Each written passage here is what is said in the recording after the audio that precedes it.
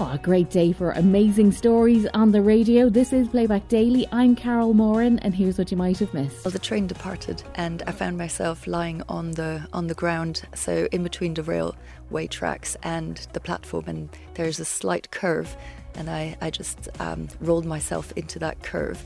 I remember thinking, I can't feel my right side.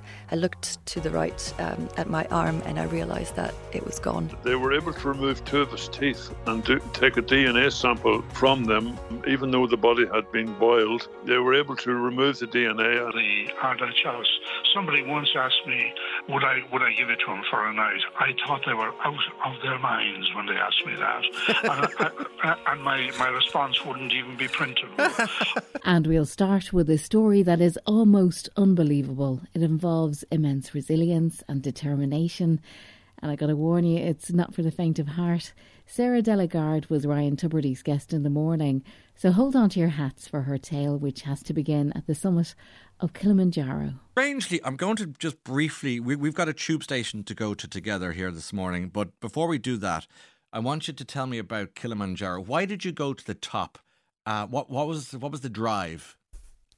I think, well, actually, my husband and I, we were planning on climbing Kilimanjaro about 10 years ago. Yeah. And it never worked out because I had my first child and then I had my second child. Then, we were still supposed to do this. And then the pandemic happened. And then finally, last year, it worked out. And we were so excited that we, could escape England to go to Tanzania and do this challenge. What a great post-COVID trip. Yes, perfect. It was amazing. Tell me about just at the top when you got there, because obviously it's a huge resilience required to ascend to the peak. How was it for you? It was amazing. I mean, it was very hard to get up at midnight and do 7 hours of walking in, minus 20 degrees Celsius. Imagine lots of wind, and my husband and I just shuffling up there. But all the pain and all of the, energy that we spent climbing up there, I mean, it was worth it. The moment that we, ascended, we got to the top, and sunrise happened, and so we were really, really happy. Okay, quite stunning. Now, enough of that. Yeah, because as joyful and amazing as it sounds, we have to go somewhere else entirely. And I suppose before we get to the tube station, give us an idea of what you're doing for a living. I mean, you've mentioned that you're married with kids and so forth, but job-wise? Yep, so I'm married with 2 kids, but before the accident I had a full-time job in London, in the city, and I work in communications, I look after change and crisis communication, so that's my job. Okay, 20th of September, just gone by. I mean, this isn't a story that happened 10 years ago or 2 years ago. 20th of September, it was a Friday night, around 9 p.m. Where were you? What were you doing? And maybe set the scene for us a little bit. I was working late on that Friday, and it was raining outside. I was keen to get home really fast. We were supposed to pack our bags to go to Germany for my dad's 70th birthday. He lives there, so we were meant to travel. Mm-hmm. And I couldn't get a cab home. And so I decided to take the tube instead. And I remember sitting in my seat in the tube carriage, and I was really tired. And I thought, I'm just going to rest my eyes 2 minutes. And then I woke up at the end of the line, and I panicked. Because you'd overslept, as it were, and overreached in terms of the stops. And that can happen a lot. So what happened with the panic? What did you do with that? So I woke up and I thought, oh no, I missed my stop. This is not great. So I rushed out and realised where I was. I was at the overground station, High Barnet. And then I thought, well, this is the end of the line. I need to get back onto the same tube, so it takes me back to into London. And so I ran, but because it had rained so much, there were puddles on the station, and I slipped. I lost my footing, and I slipped, tripped, and fell into the closing door of the tube. Sure, the tube was there? Yes, it was about to depart. And so as I tripped and fell, the doors were closing, and I remember hearing the beep beep sound of the closing door, and I fell against it, and I broke my nose and my 2 front teeth, and instead of falling backwards, I slid sideways into the gap between the platform and the train. This is so gruesome, but you are discussing the You know, the mind the gap that we always hear, mind the gap. Yeah. You fell into Yeah. the gap. Exactly. And the train, obviously no one was aware that this had happened. Meanwhile, your nose is broken, your teeth are shattered, and the beeps are going. What next? Well, the train departed, and I found myself lying on the ground, so in between the railway tracks and the platform, and there's a slight curve, and I just rolled myself into that curve. I remember thinking, I can't feel my right side. I looked to the right at my arm, and I realised that it was gone. I didn't know about the foot. That was kind of a surprise afterwards, but at that point, it had taken my arm and my leg, my foot, on the right side. Okay. I'm just trying to get my head around the physicality of that. How did your foot and arm remain with the tube, at the risk of going into shocking detail? But had they weren't in the door or anything like that? They just got caught up in the yeah. I was lying on the ground when the tube departed, and so basically the wheels flattened my right arm and my foot. So basically crushed it, and then the train left the station, and I was still on the gravel there. And strangely enough, adrenaline is an amazing drug that our bodies produce, and I couldn't feel any pain. I was aware that my right side was numb, but I didn't feel any pain. It's gruesome. And lying down beside the tracks, Sarah found her phone. I lost my phone as well in my fall, and it was lying on the tracks. And because it's got a neon casing, it was glowing in the dark. And so I kind of crawled over the tracks to retrieve it, because I thought I could call for help that way. And the doctors afterwards, they told me that I was a complete miracle, because I could have died 10 times that day. First, being run over by the tube. Then I crawled over the tracks. There's the electrical wiring there. Could have electrocuted myself, but I managed to retrieve the phone, and I tried to call for help, but the phone wouldn't recognize my face because I had broken my nose. It was full of blood. Then I tried to type in my code, and it didn't recognize my fingerprints because the phone was wet, and so I had to resort to shouting for help. So I shouted that for quite some time. But nobody heard me. Sarah, this all actually happened, didn't it? I mean, this isn't some sort of prank. It's just so... No. It's beyond fathom. I assure you not. No, okay, well, so you're there, and as I say, this happened in September, just a few months ago, so it's so fresh in your mind. Nobody saw you, even though 9 o'clock isn't that late on a Friday night. You were very much alone. Yes, so my guess is that there were people on the platforms, but these days everybody has earplugs in their listening to music or podcasts. So my cries were unanswered until 15 minutes later, and then the second train came into the station. Well, before we get to that, let me ask you. No, I just don't want to miss a beat here. What did you shout? So. Yeah, I shouted, somebody please help me. My name is Sarah and I don't want to die. And what was going through your mind, A, as you were shouting, and B, in between the shouting? So, weirdly enough, I was very, very focused. My only thought was, I am not supposed to be lying here. I'm not supposed to be dying. I'm meant to go home and be with my children and my husband. So in my mind's eye, I saw my children's faces, and I was so determined. I thought, I just climbed Kilimanjaro. I will not die in a dirty ditch in, High Barnet. So you did this idea of envisioning the most important human beings in your life acted as some class of, almost like a ring being thrown into the sea to help somebody flailing in the waves. Yes, there was no way I wanted to, die there. I really, really needed to go home. As you were lying there, one arm gone, one foot gone with the tube that left, you heard that sound incoming of that whistling sound of a tube coming back into the station. Tell me about hearing that sound in between you looking for help and trying to deal with what was happening to you. Yeah, there was a moment I almost felt like, are you kidding me? You must be kidding me. There's another train coming in. It's like, no way. I'm just trying to get out of it. So I had a moment I felt that, and then it was actually terrifying because you could see the two lights coming closer and closer, and the sound of a train is that still haunts me. What did you do when you saw it and heard it coming closer and closer? I tried to push myself against the wall as much as I could so that the train wouldn't get me again. And what happened? I continued. Well, the train stopped next to me, literally a few centimeters away from my remaining shoulder, and I continued to shout as I thought that's the only way somebody's going to hear me. So I continued to shout, somebody help me, please. My name is Sarah. And that train didn't have any physical impact on you, with or near you. Thank goodness.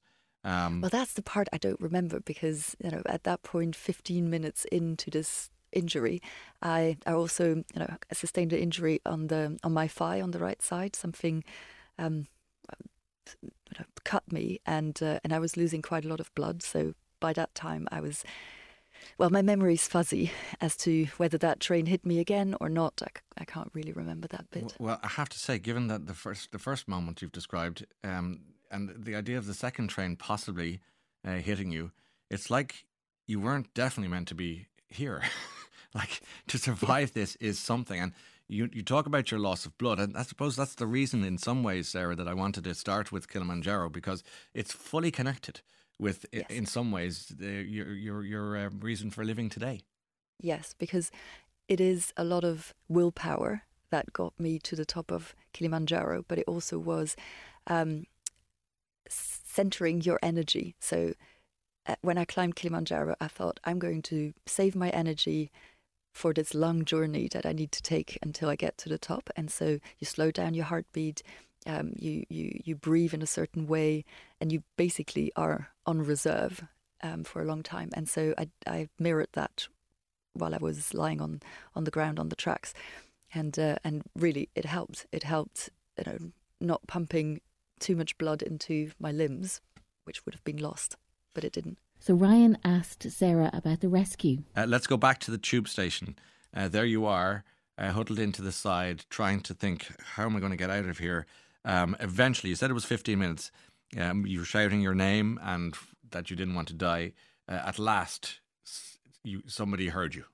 Yes, and that was, I don't know who found me. I just remembered somebody coming in asking me my name, and and then help was called, and I remember the emergency doctor holding my hand and asking me and telling me, don't worry, we've got so many people on the platform right now, everybody's here to save you, so hold on. And so I did. And they got you out of there? And they got me out of there, yes. Tell me a little bit about that operation. So they had to retrieve me from underneath the train. So the paramedics were there. They put a plastic board underneath me. They asked me lots of questions, whether I could still move my head, whether I thought I had a spinal injury. And I don't really remember that part, but when I met the paramedics, they told me that I was still talking to them at that point, helping them. And they retrieved me from underneath the train, put me on the stretcher, and then they gave me pain relief. And after that, I don't remember much. No. I remember being in the ambulance and repeatedly telling the paramedics that they needed to contact my husband, and they said, "Oh yeah, we want to contact your husband. What's his telephone number?" And I was like, "I don't remember." Nobody remembers any telephone numbers these days. Not anymore. Also, Sarah, you had a little on your mind on the circumstances to be remembering numbers. Very true. Very true. What respectfully, I ask you if you could describe the extent of your injuries, ultimately. So I got an amputation above the elbow for my arm, and I sustained an amputation on the right side of my leg below the knee. Okay. And in terms of coming to terms, if you will, of what happened, do you think this has sunk in yet, it being only in September, or do you think that something is going to land, a moment of maybe more profound existential realization might come later?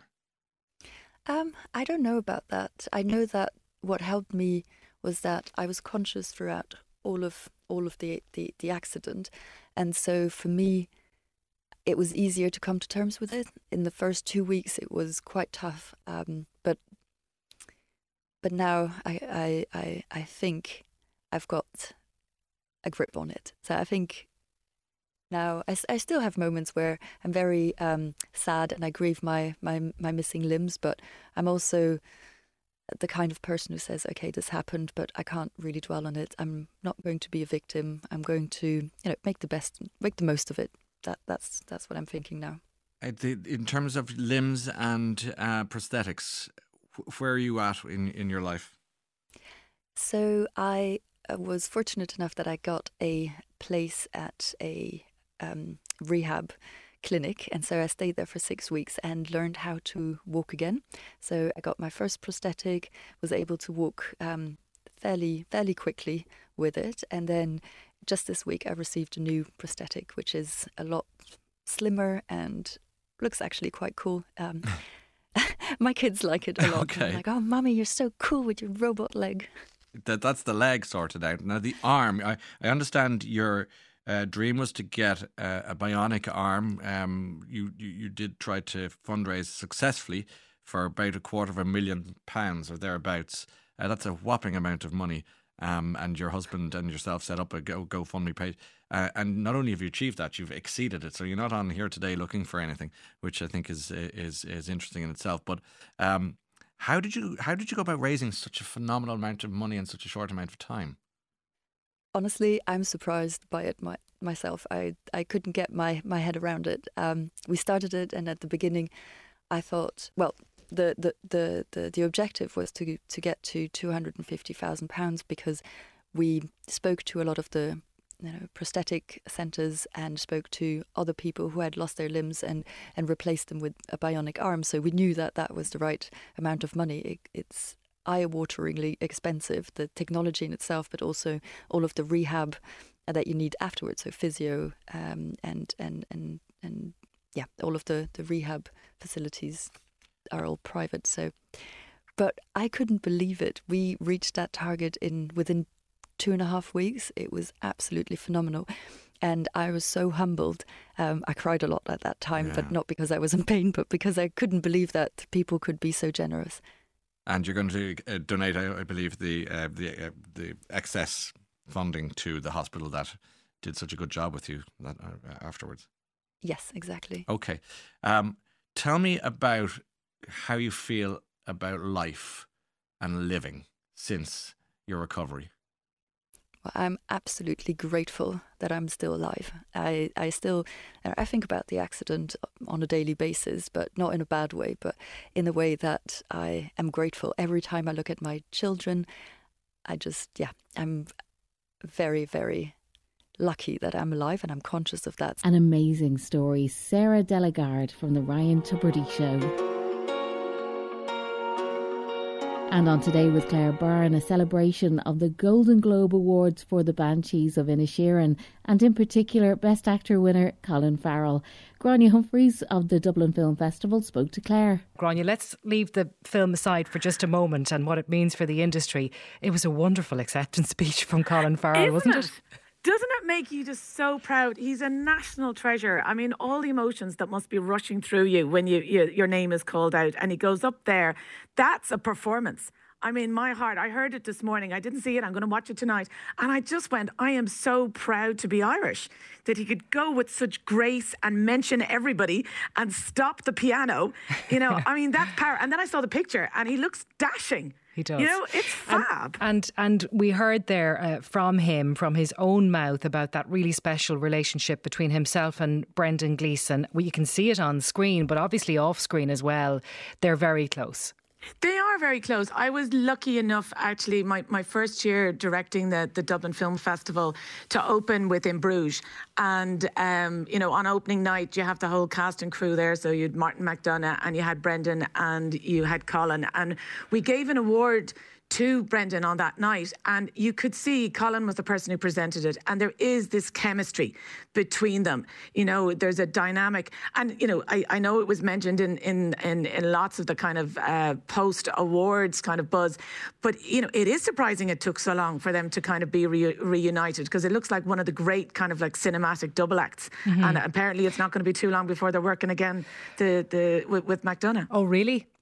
This is what they're saying. He's not going to wait as long as he did to put them back together on screen. But it's just, it's a subtlety, a nuance. And when I was lucky enough to host the Q&A after Banshees, and there is it, they enjoy each other's company. They finish each other's sentences. They listen and kind of respond. There's, as I said, a wonderful intimacy. And for a film about male friendship and male friendship when it's taken away, you know, they have this bond that you can genuinely see, as I said, in person and very definitely on screen. And from the moment that film was first seen by audiences, there was a bit of a frisson about awards bubbling away. Now, obviously, that's exploded because of what happened last night. But the expectation was always, wasn't it, that it would do well? I think so. I mean, you know, 3 billboards outside Missouri, which is the McDonagh's last film, did very well at the Oscars. You know, you already have a kind of energy around him. I think from the standing ovation, you know, in Venice, when it was the longest of a very, very, you know, hotly competitive film festival, people were talking about Oscar buzz. And the other side to it is that, you know, if you look down through the nominees, it really is beginning to look like a 2-horse race between Banshees and Fabelmans, which is Spielberg's film about his childhood. So, you know, in that sense, it's kind of exciting to see that the two kind of like, you know, favourites are won their separate categories at the Golden Globes, a kind of newly restored Golden Globes, and probably now the race is on to see what happens over the coming weeks. Because we have the categories separated out, of course, for the Golden Globes. You have this included, and some people have questioned this. I heard people talking about this earlier this morning, whether, you know, it should really be in the comedy section, but it becomes much more competitive now when it's lumped in together with all of the movies for the best movie category at the Oscars. Yeah, absolutely. And it's interesting, actually, if you look at the kind of films that were in its category, you know, Glass Onion was there, Triangle of Sadness, and then, you know, the Mad Outsider film that is Everything Everywhere all at once. But to me, it's Fabelmans and possibly Elvis and Tar, which is another film that's coming out very shortly into Irish cinemas, you know, which are the big kind of serious heavyweight contenders. And then you have the ones that have obviously worked in terms of box office, which is Top Gun, Maverick and Avatar. And I'd see Banshees very, very happily sitting in that kind of very significant, you know, cinematic piece of work with fantastic performances. You described it as a dark comedy, and I think that is kind of one of the elements about it. You know, people see it, and do they laugh? Do they find the darkness attractive or quite sad? I mean, it's a film about loneliness and isolation, and in that sense, you're kind of thinking, yeah, it's really tapping in to something that I think we're all very familiar with over the last 2 years. Yeah. So I put it fairly close. Grania Humphreys from Today with Claire Byrne. And another extraordinary story from the News at 1 about the skeleton of the so-called Irish giant Charles Byrne. A 7-foot 7-inch skeleton, the remains of Charles Byrne, the so-called Irish giant, is to be removed from public display at the Hunterian Institute, the museum in London. Byrne, whose real name was Charles O'Brien, was a famous celebrity when he died in 1783. Originally from Mid-Ulster, his body was acquired in controversial circumstances by surgeon John Hunter. The skeleton has been on display for almost 250 years, but was recently the subject of a campaign to have it removed from public view. In a statement today, the Hunterian said the remains will not now be returned to public display when the museum opens in March following renovations, but will be available for continued medical research. We can talk now to Brendan Holland, who is a distant relative of Charles Byrne. A very good afternoon to you, Brendan. Thank you for taking our call today. Thank you very much. You've been involved. You've been involved in this case for quite a number of years. So you're a distant relative and have a similar condition, a similar height issue. So what do you make of this decision now by the museum in London? Well, in fact, I had exactly the same condition as Charles O'Brien did. I think it's the right decision. I've no axe to grind with it. It is being kept for medical research, and I should point out that when medical students are doing the training, they're showing this the skeleton because the end of his long bones are still cartilage, which meant he was still growing when he was alive. And it's a good illustration of the, how can I put it, one of the traits of being a giant and suffering from this condition. So it's medical evidence of what someone like myself who's suffering from the condition would have had before I was treated in 1972. And you believe it was access to his remains and that researchers were able to treat you successfully? Not so much that, Brian. No, it was more access to his skeleton. They were able to remove 2 of his teeth and take a DNA sample from them, even though the body had been boiled. They were able to remove the DNA, and when they compared it with mine, they were able to determine that A, we were related, and B, we had exactly the same AIP manifestation of the rogue gene. So the fact that it's been taken off public view is something you welcome, but it's making it available to researchers is also something you support. Indeed, we can't do anything for dead people. We can help those who are alive and have this condition, and it's a condition which is particularly prevalent in the area I live in East Tyrone and also in South Derry. And what do we know about the life of Charles O'Brien, Brendan? It was a short life. I think he died when he was 22, isn't that right? He did, that's correct. He was born in 1761, was brought up in the Loop area of Derry. His mother was a housekeeper for a famous Catholic well-to-do family, which is a rare commodity in those days. And he was the daughter of the housekeeper, Mary O'Brien. And we've been able to trace descendants of the house owners, and actually they're my relations as well. So I think that perhaps there was may have been some sort of contretemps in the house that ended up producing Charles. But Charles had the gene, and he grew a phenomenal rate. I believe when he was 9, he was taller than his mother, and he went on to this phenomenal height of 7'7", and probably I would say, had he not been so ill, he may have grown even taller. As we know, there was a gentleman in the United States who grew to almost 9 foot tall. And he had this. Well, we described him as a celebrity, but he was an exceptional height and an exceptional physique for that time, or indeed any time. Oh, without question, because the average height of the ordinary male in 1782 was about 5'4" or 5". So he was, standing 2 foot plus taller than them, and would have been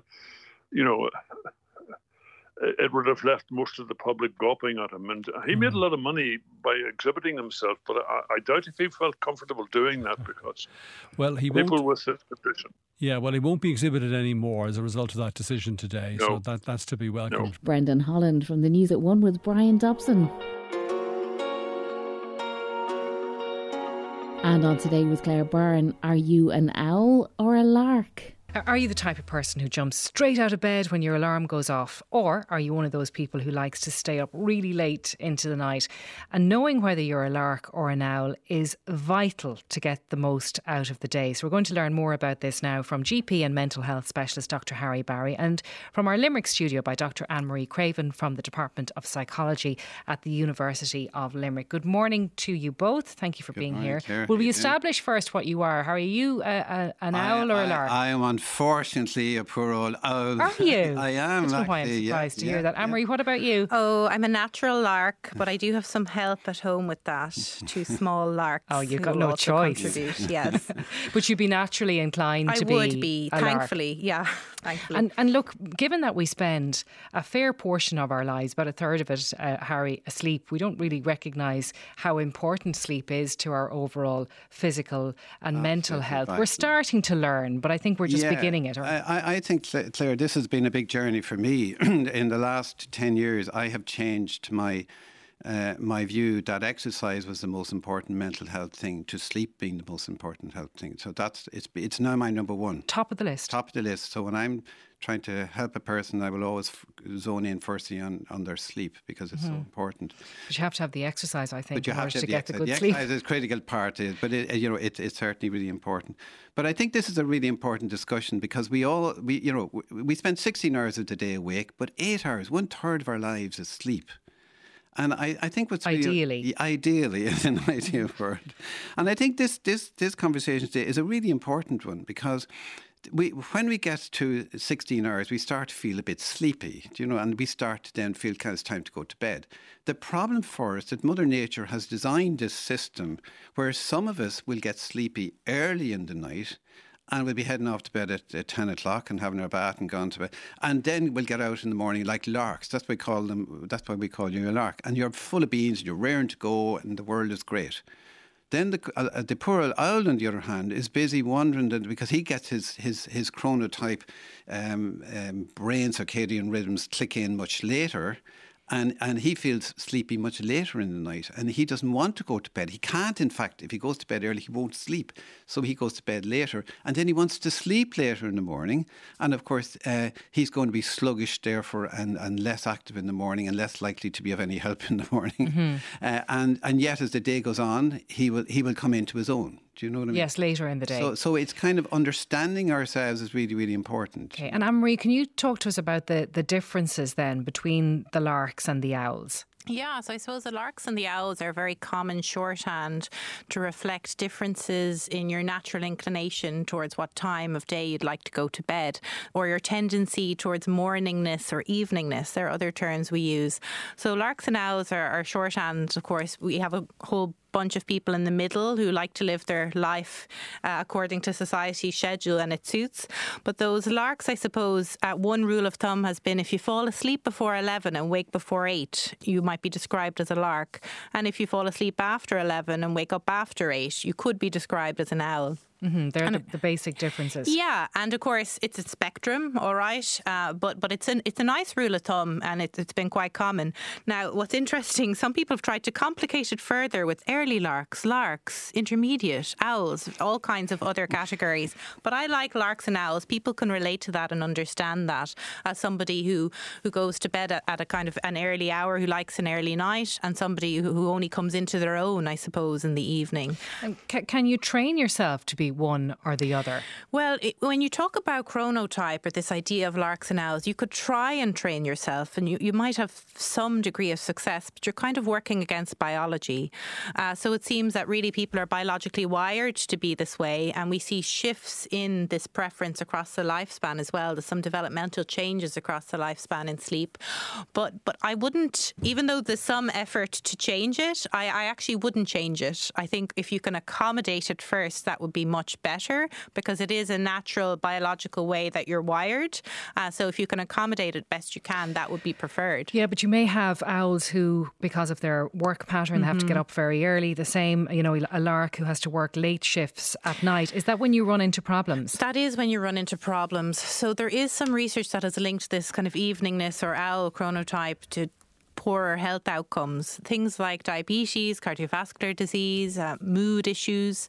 And that's not necessarily because people are wired to have these health issues, but when they're living a life that conflicts with their natural inclination to sleep, they're not going to get as good quality sleep.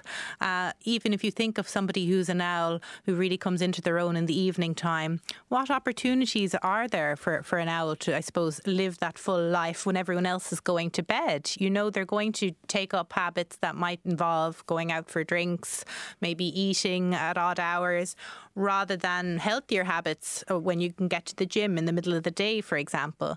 So I suppose the owls are a little unlucky because there are those associations with health outcomes, but it's not because they're an owl, it's because they're trying to live, I suppose, in conflict with their natural biology. So are there more larks than owls?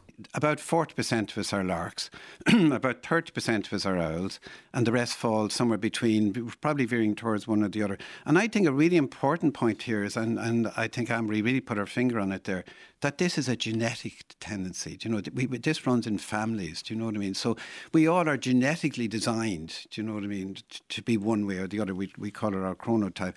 And the real problem we have is, whether we like it or not, society favours the lark. You know, we think the lark is great. They're up in the morning, they're full of energy, they're full of beans, they're out there and they're at work and they're all getting ball. But by 6 and even, they're gone. Do you know what I mean? Whereas the owl, unfortunately, and we always say the lark is great, going to bed early, they're doing all the right things. And then the poor old owl comes along, and the owl has been criticised by everybody. They're lazy in the morning, they're not have any help in the morning. And then at night they come into their own. They're wandering around the house when the lark is trying to sleep. Do you know what I mean? The other person is wandering around the house. So, but I think it really becomes a problem when we look at modern life, because modern life, after the economic revolution and modern life, everything is geared towards the lark. You know, think of the early morning commutes, the delivering of the children, getting into work early, blah, blah, blah. It's all set up for the owl or for the lark. But unfortunately for the owl, they get out of bed late. Or early for them, but late technically. They feel tired, they feel sleepy, and they come in to work. And what's the first thing they go for? They go for coffee. Mm-hmm. And caffeine, unfortunately, sits in your adenosine receptors in the brain, and there's a half-life of 8 hours. So if you keep taking coffee all day long because you're tired all day long, that makes it harder to sleep the following day. And I think there are really, really important... I think it's important that we look at the health side of this. Do you know what I mean? Jokes aside, we can look at relationships, but there's a very important health part of this, and Anne-Marie has really put her finger on it here, that our sleep, our 8 hours sleep is divided into 5 90 minutes approximately bursts of what we call non-REM sleep or REM sleep, which is called dream sleep or slow sleep. And the first 4 hours is basically slow sleep or deep sleep. And this is vital for our physical health as well as everything else. So this is the time we clear toxic metabolites out of our brain to our lymphatic system.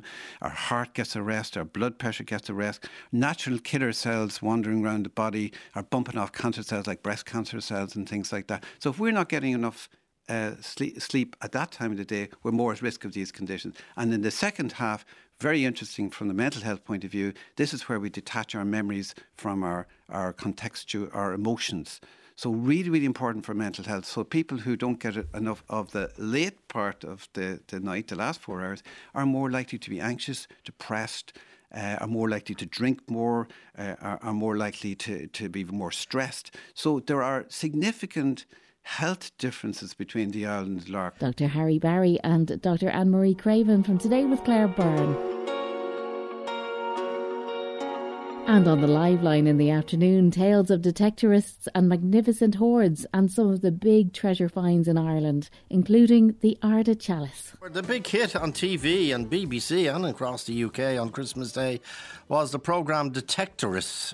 A lot of people call it The Detectorists. It's about two curmudgeons who spend their lives out metal detecting in the hope that they're going to find the Ardagh Chalice or the Derry na Flan Chalice or whatever, but it was the biggest viewership on Christmas Day. So an extremely popular pastime, to say the least, metal detecting. I don't know when anyone does it here anymore. But anyway, talking about the Ardagh Chalice, we're contacted by a number of people, including Mary Curry. Mary is in Ardagh. In County Limerick. Mary, and she's written a book about the area. Mary, good afternoon. Good afternoon, Joe. Hi. And tell us about the Ardagh Chalice.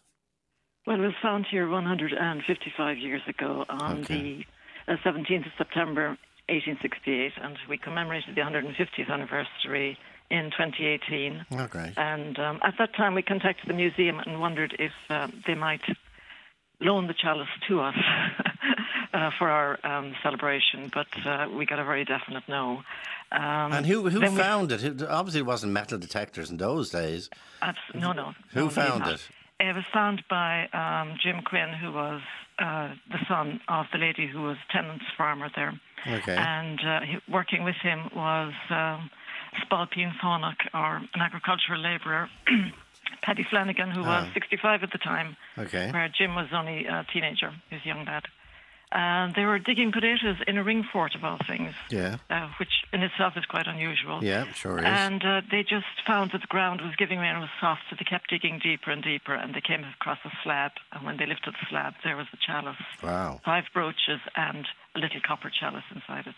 A hoard it was. A hoard. treasure It's trove. basically a hoard. Yeah. And what happened then, Mary? Who did they give it to? Well, at first they weren't sure what to make, but I think they showed it to the PP, and he said he'd contact Dr. Hanlon, who was the agent for the bishop. And it took 2 weeks before it gets to Dr. Hanlon. Mm-hmm. And that time, local rumour has it that it was left on the windowsill of a house called Frank's house. And people could just see it because Mrs. Quinn was a very shy woman. She didn't want people calling around to the house.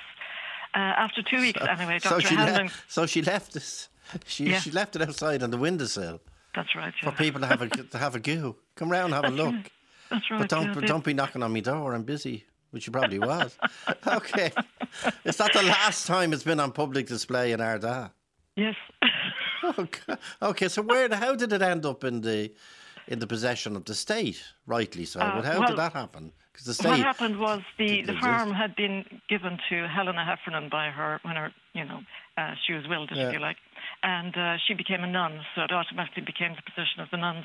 And they didn't want to be acting as landlord collecting rent, so they gave it to the bishop. And he, again, wouldn't be coming out collecting rent, so he got Dr. Hanlon in Rathkeale to be his rent collector, if you like. Okay. So that's how it came about. So Dr. Hanlon sees it and thought, this is something special. So he took it into Limerick to the bishop, and the bishop contacted his good friend, who is the Earl of Dunraven, basically an archaeologist, if you like.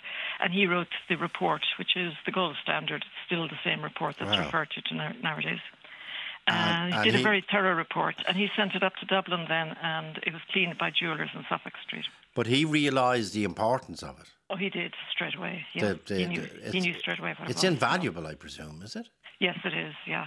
I know that we had to, at the time we considered making a copy, and we got in touch with a jeweller in London who does this kind of thing, and he said it cost around 36,000 to make an exact copy. Mm. So if you're looking at just that value, but its intrinsic value is, priceless, basically. Okay, it's now in the National Museum in Dublin. Correct. Yes. Okay, and you for the 150th. Yes. You said, can we have it back? Not to put it back on the windowsill, but to put it to display it properly. That's correct. Yes. In the home of where it was found. And what was the reaction? The answer was no. Basically, they told us that it had been abroad for 2 years. Actually, I looked it up. In 1978 to 80, it did a 2-year tour of America with various other artefacts. And when it came back, they were very unhappy with the condition it was in. Mm. And they decided then that they weren't going to loan it out again. Wow! Even to the place where it originated. That's right, yeah. So I said then, well, look, I can understand that because maybe we wouldn't have enough security, we wouldn't have the proper whatever system. Mm-hmm. So I said, how about the Hunt Museum or University of Limerick or wherever else in Limerick? The Art Museum would be ideal. Mm-hmm. And of course, we could have security in there because we got Sarsfield Barracks. I'm sure the army would give it a guard of honour. But they just didn't want to let it out at all, not to anywhere. Well, that's Mary. Then Michael Ryan called Joe about the Derry na Flan chalice. Tell us where you are and what's your connection with the Derry na Flan chalice. Well, I bought the island there 2 years ago on the recommendation of Mr. Lee Maguire from 2 Mile Boroughs. It was up for public auction, Joe. That's my connection. Okay. And how much you pay for the island? Oh, we bought it very cheap. It was guided at 280,000, but it was a very bad time to have a public auction because the COVID was on at the time. Okay. 110,000, Joe. For your own island? For the own island. Charlie High had an island, so I said I might as well buy one as well. Okay. So you bought Derry na Flan. Is it called Derry na Flan Island? Oh, Derry na Flan Island. It's most islands are surrounded by water. Yeah. Derry na Flan is surrounded by bog. Very unusual. Now tell us about when was the Derry na Flan chalice found, and was it by detectorists with metal detectors, or was it lads out accidentally digging? Who found it? Well, Michael Webb and his son, 1980. Okay, that's fairly recently, yeah? Yes. 100 years after Ardagh, yeah, or so. So how was it found? Mr. Webb from Clonmel and his son went out with 2 metal detectors, and they were only there 10 minutes, and they found it. Wow. But you're talking about the Ardagh Chalice. The pride of place is in the National Museum. The first pride of place is the Down the Flan Chalice, and the Ardagh is only number 2. Oh, that's important. It is, yeah. That's important. Okay. So, would you like it back? I love it. A friend of mine has a boutique hotel in Cashel, Dermot Delaney, Bailey's Hotel. And we have a replica chalice. I bought it off an American lady last June on display in Dermot's Hotel. Yeah. Because lots of the local people, Joe, never saw the original chalice because it's up in Dublin. So they all come to Bailey's. But we'd love to have the original one in Bailey's. In 1990, Joe, it was taken to Malahide Castle for an EU summit dinner dance. I remember that. Charlie Haughey. Oh, Charlie was able to do it, but unfortunately he's not able to do anything anymore. But now, and then it was taken to Clare and it was taken to Cork on display. So it has been on tour? It has been on tour. And then they gave 150,000 of a grant, which was a lot of money that time, to put it into the Work of Angels. It was an exhibition in London and Edinburgh. And it has gone on tour over in England as well and Scotland. And we paid for that to go into the exhibition. We did, 150,000. You'd buy a big farm that time for that. You buy an island. Yeah, you would, yeah. You would buy an island. And where would you put it if you got it? If you got it for a month or two? Mr. Delaney says he'd put up a climate-controlled, fully sealed container in Bailey's in Cashel. Michael there. Then Pat Wallace, former director of the National Museum of Ireland, talked to Joe. Were you ever, when you were in your esteemed position, were you ever contacted by anyone saying, "Can we have what was your reaction? I was. Well, I'm not speaking for the museum anymore now. I know that. So I can be a bit more direct than maybe I ordinarily might. No, I have been contacted in the past about it, and may I say, in praising Mary Curry there for her historical research, I too am a West Limerick man, very deeply committed to my county of origin. But there's no way that I would sanction, if I were still there, the giving of the Ardagh Chalice.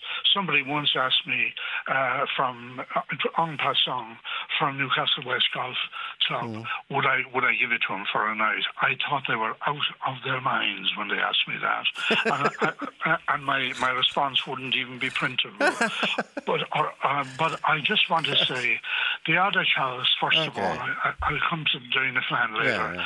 The Ardagh Chalice is one of the greatest chalices surviving from the early Christian Church. 8th century, beautiful metalwork, inspirational, and part of Europe's heritage. It's not even of course it's made in Ireland. I had a minister once, by the way, not from Limerick, who claimed it could hardly be made by Limerick men. Well, it was, and it is a very sacred part of Limerick's heritage. But why would people want to bring it down to a small... I'm from a small village in County Limerick, next to Ardagh. Why would people want to bring it for their own edification to a place like that and deny the public at large, the world at large, the continued presence of this most important treasure of the National Museum?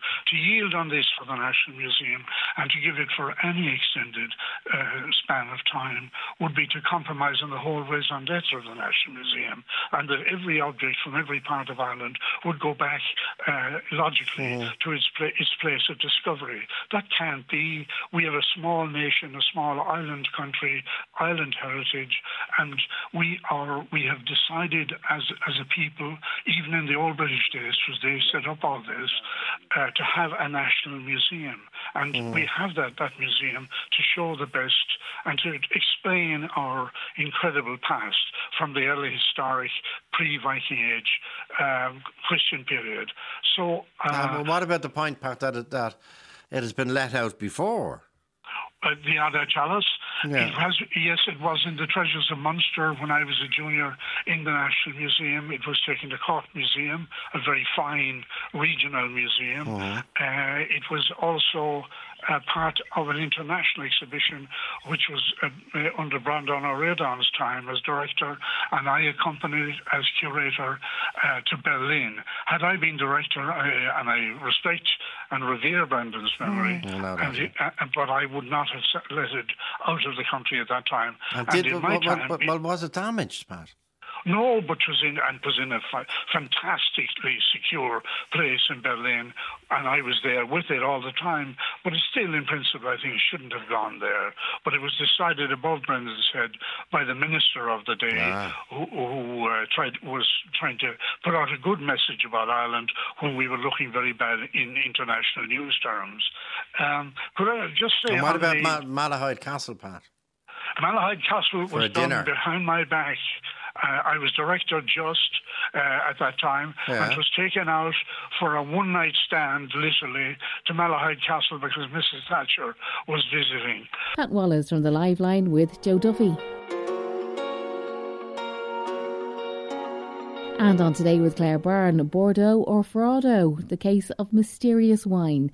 Aoife Carahy is a wine writer for the Irish Independent, and she was talking to Claire in the morning. It's intriguing, this cheap Spanish wine being passed off as fancy French wine. How was it all discovered? So, as is often the case, it was the devil was in the detail, and it was a taxman that discovered it, an eagle-eyed taxman who realised that, hang on, this isn't all adding up. And that's often the case in these fraud cases where it is the kind of the detail, the numbers don't add up of, what's coming in and what's going out and so on. So it was, it was discovered in 2016 but it actually dates back to 2013. The case is... where there was a very poor harvest and the opportunity for sales were poor because the crop was very low as a result. This was, and in Bordeaux, a winemaker was looking at what his options were and looking at a decimated year. And together, the allegation is this is still in the courts, so the judge is yet to rule at the end of the month. But the allegation is that he came up with a scheme with a negociant who would be a wine merchant, who are they're very important kind of figures in the French wine industry of, in terms of buying and selling wine and the trade of wine. So the two of them together came up with this scheme to import some cheap Spanish wine that would cost, they might sell it for €1 or €2 a bottle, and they could then relabel it as very prestigious Bordeaux Appellation. And sell it at that price. Sell it at the higher price. At €20 a bottle. And do the wine experts not notice this? Well, look, we don't know the details in this particular case, but it's interesting. There's a parallel case going on in Spain at the minute where there was a Catalan producer. I was reading about that as well, and in that situation, there was some 40 million bottles that were fraudulently labelled as very high end, so Priorat and other kind of high prestige DOs from that area of Catalan, and in that case, they actually. They had a kind of a 3-tier scheme where they bottled some very high quality bottles, and that's what they presented to the international wine competitions and got all the prizes and so on. There was then a kind of a second tier that they presented to the wine buyers, and then there was the stuff that they just labelled and sent to Aldi and Lidl. The report, again, this has yet to go to court, so these are still allegations, but the report is that there were actually complaints from customers in Lidl and in Aldi where they said this wine is not what it's supposed to be. They had their wits about them.